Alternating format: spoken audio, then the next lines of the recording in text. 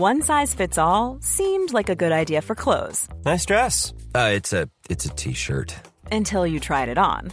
Same goes for your healthcare.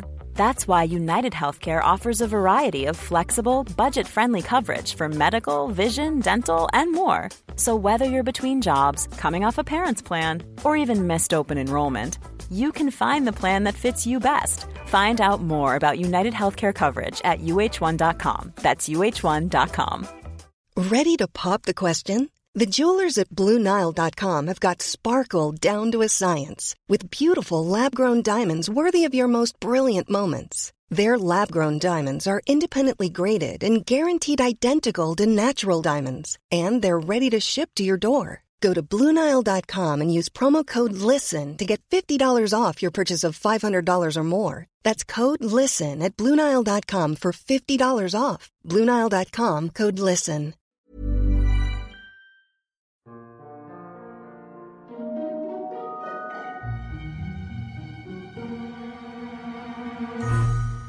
Hello everyone, and welcome to the History of Byzantium, episode 177, Questions 6. It's that time again to tackle as many listener questions as I can.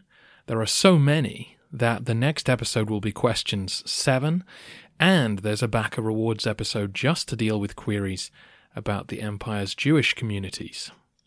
Today I'm going to handle domestic matters, and next time we deal with more imperial questions.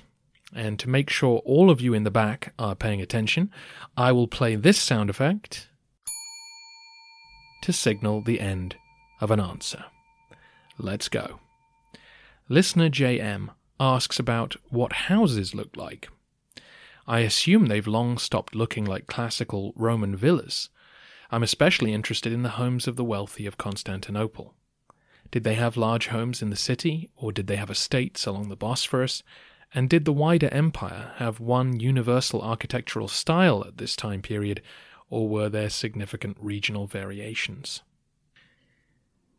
I talked a little about this in episode 169 when we were in Constantinople, and do check out the pictures on the website for that episode in particular. The elites did indeed keep a home in the capital. It was a necessity in order to be around the court during important state occasions. And indeed, many of them also had a seaside getaway on the Bosphorus or the Sea of Marmara, both of which were in addition to land they might hold further afield from which they drew rent. The archaeological record is poor for Byzantine houses, but those we do know of tended to have courtyards in the centre of the building, with rooms surrounding it on the ground floor and rooms overlooking it from the gallery above. The very wealthy could afford to maintain small baths or even a private chapel in the city, and would certainly have had rooms for animals and servants. The courtyard as a central feature was also present in the classical Roman villa, and now, though, it would be present without the old ornate peristyle design. A courtyard was both pleasing on the eye and practical in a Mediterranean climate where much communal activity could take place outside. We know much less about the mansions along the seashores, though again check out episode 169's pictures for clues. Out in the provinces, there was variation depending on the needs of the people and the changing landscape. The few surviving manor houses of Anatolia are designed more like a modern home, in the shape of a block, with 2 stories, which was usually enough to give the squire a good view of the surrounding countryside. I've put up photos on this episode's page of one of the ruins that still stands in western Turkey, and a reconstruction to go with it. Being in the countryside with abundant outdoor space, there was less need for a courtyard. Elsewhere, houses were built to suit the needs of each community. In the growing cities of Greece, very little central planning seems to have taken place. Workshops and houses were thrown together on narrow streets, while in Pergamon, houses were built up the side of the hill, the city's ancient acropolis, so as to be easier to defend. This led to a series of box-like dwellings to make maximum use of the space. In eastern Anatolia, meanwhile, some hilltop settlements constructed houses in a circle with small entryways between each dwelling. The idea was that if an Arab raid came, the narrow opening would mean only one man could attack at a time, allowing the defenders a better chance of cutting them down. A few of the Anatolian magnates seem to have had large homes with multiple buildings, halls, churches of their own, and bathhouses, along with defensive towers, just in case. Very little common housing has survived, but in the cities this would have meant crowded tenements, and in the country this would mean homes made of wood or unbaked bricks with timber or thatched roofs. The living areas would centre on an open hearth, and there might be no flooring in some rooms. I'm sure there was a common approach to construction in each region. Churches of the period certainly have lots of similarities. Check out episode 174 for pictures of those. But as far as I know, no common style of home flourished across the empire like the old Roman villa. Listener PB asks, what was the extent of slavery? Did slaves make up 1/5 of the population, 1/10, 1/100th? This is one of those questions that we just can't answer. As we discussed in a recent Backer Rewards episode, estimates for the population of the empire vary between scholars, sometimes by significant margins. Slave numbers are an even hazier area. Part of the problem is the terminology used in our sources. Terms like servants or members of the household are used when referring to domestic support, which deny us concrete evidence of how many slaves a Byzantine family might be expected to own. However, a lot of evidence points to slavery being a widespread phenomenon. We know that the slave trade was active throughout our period. We know that the Venetians and others grew rich from selling them at Constantinople. We know that slaves worked in the palace and the imperial workshops. We will know that when Alexius Komnenos attempts to change the laws regarding slavery, he will be met with strong objections, and we know that the price of slaves remained consistent for many centuries, suggesting a regular system of supply and demand. Also, in one saint's life, it said that a man was reduced to extreme poverty, and in that state he only possessed one slave and one servant, although for context he had before that been a very wealthy landowner. We can be safe in assuming that the kind of plantation slavery that led to Spartacus's uprising was long gone, but there may well have been occasions when slaves were still used in large numbers. Recently I talked about how mulberry bushes had been planted across the empire to provide material for the silk industry. While collecting silkworm cocoons was labour-intensive and required careful coordination. It might well be, therefore, that slaves were employed in large numbers across the silk industry, given the potential profits involved. It seems that culturally, slave owning was seen as a natural part of life, but that Christians were expected to free most of their slaves before their death. A standard ceremony of manumission was offered by the church, the wording of which implies that the owner is nearing the end. And the few wills which survive from this period confirm this practice. The freeing of slaves seems to have been part of a great giveaway of worldly goods which people hoped would ease their path into the next life. The will of Evstathios Boilas, a magnate who lived in Tau, tells us that he cultivated a huge amount of land around his estates, and as he did, he settled his freed slaves on them. They would pay rent to him, of course, but he clearly saw it as his duty to give them a farm of their own after a certain period of service. He seems to have been highly involved in the affairs of his dependents.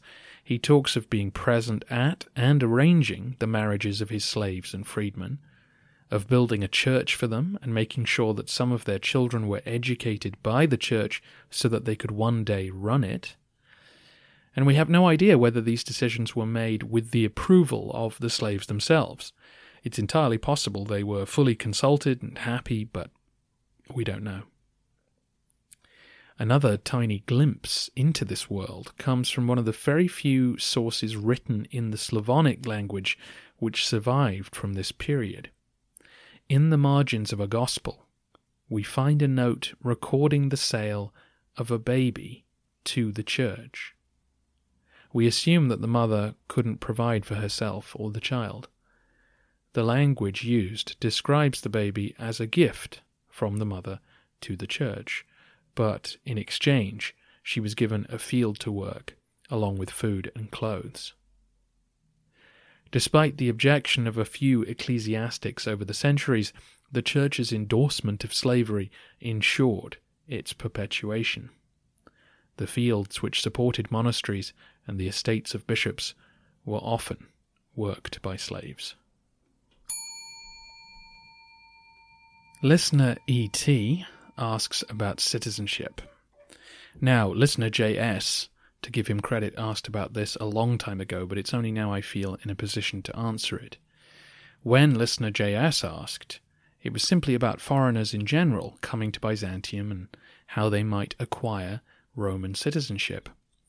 Listener E.T. now asks the same question in the context of all the newly conquered lands. And it feels like a vital question, after all the struggles that were fought over it back in the days of the Republic. But sadly, I can't find much information on citizenship at all. Several handbooks of Byzantine studies don't even have a reference for it in their index.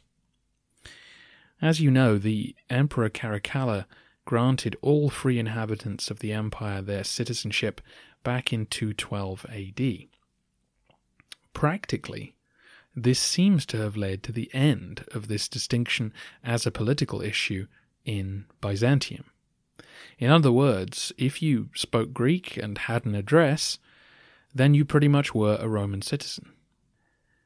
I have yet to find any scholars saying otherwise.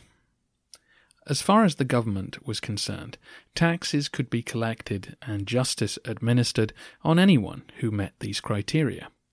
And because there were no elections anymore, there was no fear that a foreigner would gain political power. If you wanted to climb the greasy pole, then you had to speak Greek and profess orthodoxy and make a lot of Roman friends, all of which guaranteed assimilation. For individual foreigners entering the empire, there was a danger that you would be treated more harshly because of your outsider status. But once this person acquired an address, a Roman spouse, an employer, neighbours, and so on, then they had the necessary advocates to help them in a crisis. We talked recently about Syrian silk merchants who were definitely treated like foreigners and asked to live and work in specific quarters in Constantinople. But it was accepted that if they stayed in the city for 10 years, then they would acquire the same rights as native silk merchants, essentially granting them citizenship on the assumption that after 10 years of residence they were naturalized enough to get by. For groups of foreigners who migrated into the empire, it seems that a grace period was usually allowed, a time when they wouldn't be taxed and when the leaders of their group could administer justice. Over time, though, when these migrants came into conflict with local Romans, then legal cases would be heard under Roman rules by Roman judges. We assume that by then both parties would be treated as citizens. Foreign soldiers would be under military authority while they were serving, so any dispute with a civilian would be settled by their commanding officer, and this cover would only be broken when they left their post, at which point they would either settle in the empire, becoming a citizen, or leave. For the newly conquered provinces, the answer is simple. The people there ran their own justice systems and negotiated the tax take with the Roman governor. So technically these people were not Roman citizens, despite being within the military borders of the empire. If they wanted to acquire property in the older themes or move there, then they would come under the jurisdiction of Roman authority. So, Muslims, Jews, and Armenians who fell into dispute with their peers could have their case heard by their own judges under their own rules. As far as I know, no documentation was necessary to prove your citizenship. It was more important to have papers proving your ownership or occupation of land. The absence of such documents led to many a legal case. Listener SK asked if such a document would be needed when crossing borders. The answer to that is no, but as we discussed back in episode 114, you certainly would need some documents to say who you were when travelling in most places. Western visitors to the Caliphate were required to go to the governor and pay for a passport which would allow them to pass unmolested along the roads to Jerusalem. On a similar topic, listener PB asks about Muslim prisoners of war. How did they integrate into the Christian Roman nation? Let's take a theoretical example. Say 500 Muslim men were taken prisoner, 30 officers with 100 attendants, and the rest were regular soldiers. They would be taken to the nearest harbour to be put on a ship to Constantinople.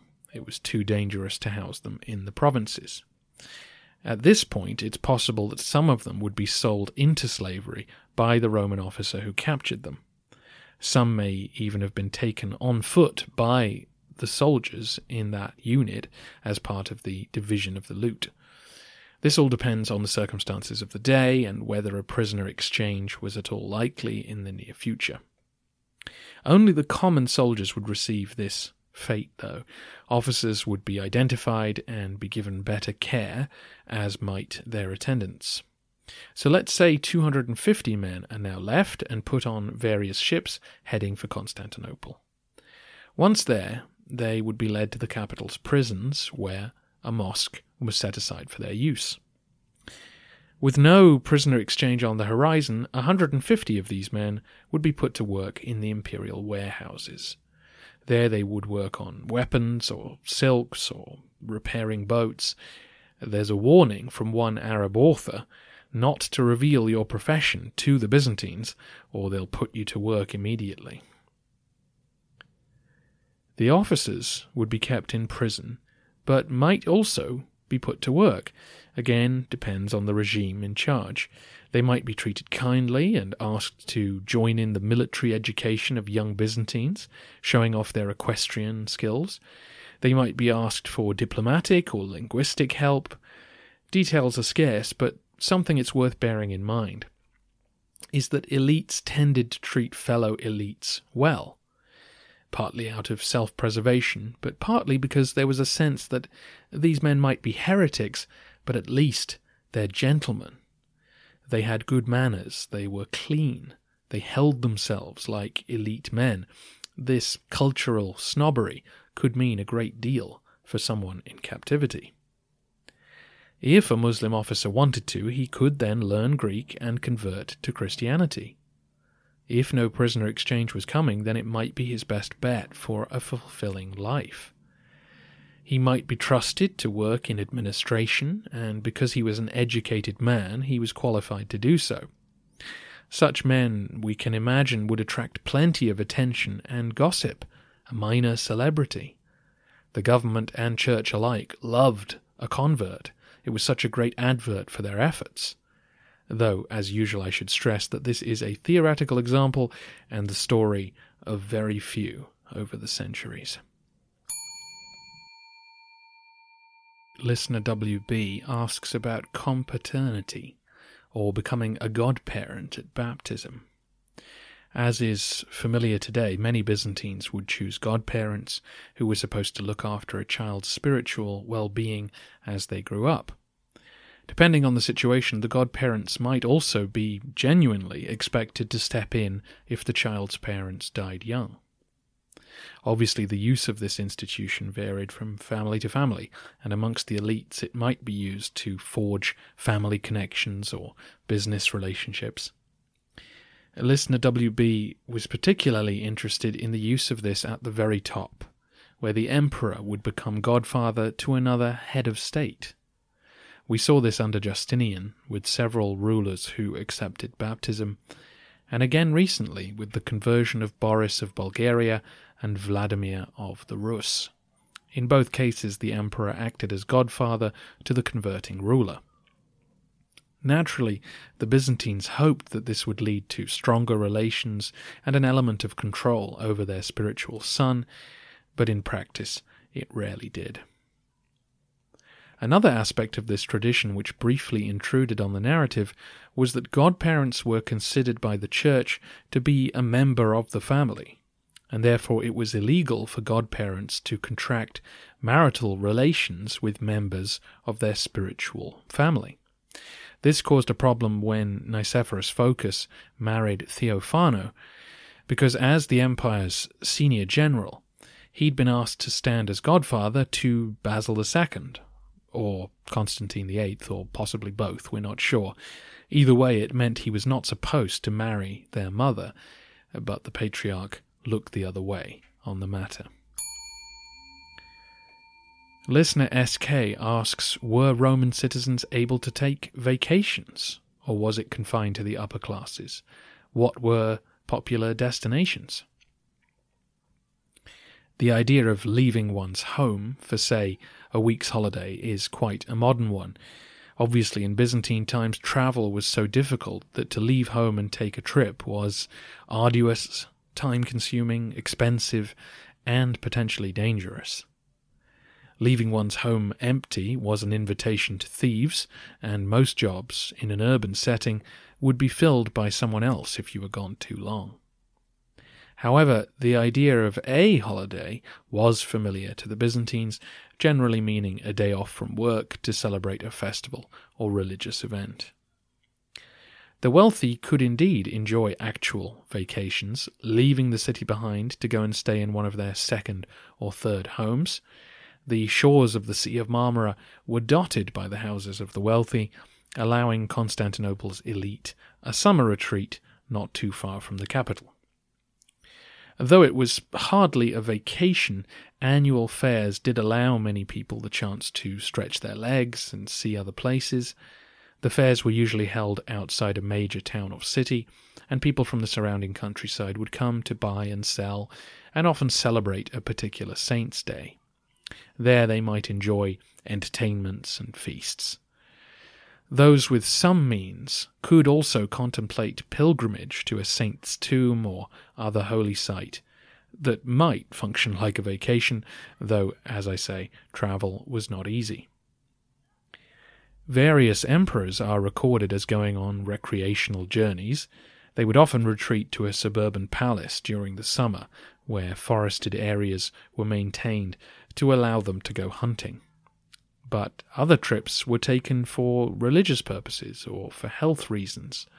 Constantine VII visited the monks on Mount Olympus in Bithynia just before his death, while Irene plotted her own son's downfall while visiting hot springs in the Opsikion.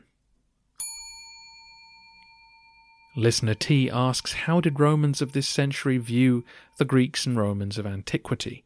Did Christianity wipe out most reflections, or did people consider what BC philosophers, poets, and politicians had said? Hopefully this question has been answered by some of the episodes in this End of the Century series. We saw that with the statues of Constantinople, popular memories of the distant past were by now thoroughly distorted, and in many cases biblical figures were far better known than Roman ones. But amongst the elite, the ancient Greeks were very much alive and well. The true polymaths might also read Latin, but most men of the administration knew their Homer and Thucydides, and perhaps some Plato. Because elite culture was obsessed with reproducing the classical Greek language, many Byzantine readers were far more familiar with the BC past than they were with the history of the AD Roman Empire. Procopius, for example, when he travelled through Africa, was confident making reference to Homeric incidents said to have taken place there, whereas when he mentions the, quotes, ancient emperor Septimius Severus also being from that place, you get the sense he's on far less familiar ground. Listener GB has a good one. Do we know of any common Byzantine expressions that people used in daily conversation? It's hard to find examples of actual chatter, but we do occasionally see expressions repeat themselves across multiple sources. For example, in several usurpations, centuries apart, the crowds shout the same phrases. One is simply unworthy, which was a reversal of worthy, which was chanted during the acclamations of a new Vasilevs. Shouting unworthy was a straight-to-the-point political slogan indicating the emperor needed to be overthrown. More colourfully, the crowds also chanted, "Dig up his bones," suggestive of denying him even honourable burial in addition to removing him from the throne. This was chanted at Justinian II, as an example. Around 1200, another cynical expression was directed at the church, who some felt were not adequately fulfilling their duties. The phrase was, "a large church and little grace." This was popular at the capital, where of course the largest church of all stood. Occasionally we get reports of popular poems or songs, usually mocking officials, but that were well known enough to be recorded by the histories. And of course various nicknames for emperors stuck and gained wide acceptance. Michael the Drunkard, of course, Leo the Wise, and so on. Listener KT asks, is there any aspect of Byzantine history or society which you feel like you never fully got? Not something where the sources are lacking, but something that you've never read a convincing explanation for. I love this question, and sadly I don't have a good answer. There must be 1,000 things that I've thought of while doing the show that I now can't remember, and I suppose most of them would have had something to do with a lack of sources. One thing I'd be very interested to know is how many of the common people actually went to church. One scholar said in passing that he didn't think anyone in the countryside did, but he didn't back that up with any evidence. We tend to think of people in medieval times as being very religious, but there's a big difference between religion being your source of information and your frame of reference for how the world works, and actually going to church and observing feasts and fasts and everything else. Similarly, how religious was life in a monastery? Which might sound like a silly question, but many monasteries seem to have been set up to protect assets or to function like retirement homes. And I just wonder whether some men lived exactly the same life they did before, but in a different outfit, or if men really did dream of leaving the secular world behind to devote themselves to a life of prayer. Finally, listener TG asks, what is your favourite depiction of Byzantium in historical fiction, and do you think the image of the empire has improved in recent years? I put this question to the listeners, who responded with a huge list of books, but very few films or TV shows, at least in English. You can find those threads on Facebook and Twitter. I'm afraid the podcast leaves me little time to read for fun, so beyond those books that have featured on the show, I haven't read any fictional settings of Byzantium. And though I understand that Byzantine characters recently appeared on the TV show Vikings, the only depiction I remember seeing was the 2009 film Agora. It showcased the life of Hypatia of Alexandria, who I covered on a recent Byzantine story. But those events were before the years covered by the podcast. I think it's worth mentioning that Game of Thrones has opened the door to more stories being set in a medieval context, and there are certainly aspects of it which are very true of Byzantium. But I'm afraid I don't have a good answer, and I don't think the image of the empire has improved recently, not in a popular sense. In the interview with Peter Adamson, he joked that if I asked people on the street to name a Byzantine emperor, I would get little in the way of response. And I would go one further and say that most of my friends and family would struggle, despite this being my 6th year working on the show. Most people I meet seem to have very limited knowledge of history, and so it's not a surprise that Byzantium is a closed book to them. I think a big-budget Hollywood movie could change this a bit, but with so many properties being extended or remade, I don't see money being spent on an unknown empire anytime soon. In the new year, I will be doing my bit by producing 3 fictional episodes set in the midst of the Arab raids as part of the rewards for Kickstarter backers. So there's that. That's all the questions for today. Coming next is Questions Episode 7, where we will discuss the Varangians, provincial administration, diplomacy, family mottos, and the ever-popular top 5 best and worst emperors.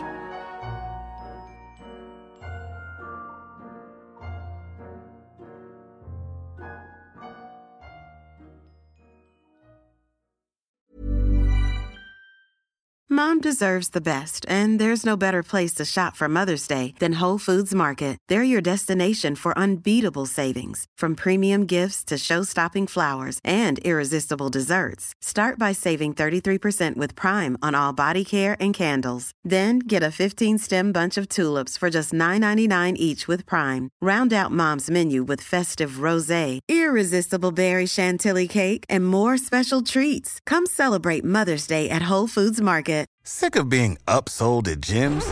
My guy, you're currently a base member? For $90 more, I can upgrade you to our Shred membership. For $130 more, you'll be a Swole member. And for just $300 more, you'll reach Sweat Platinum.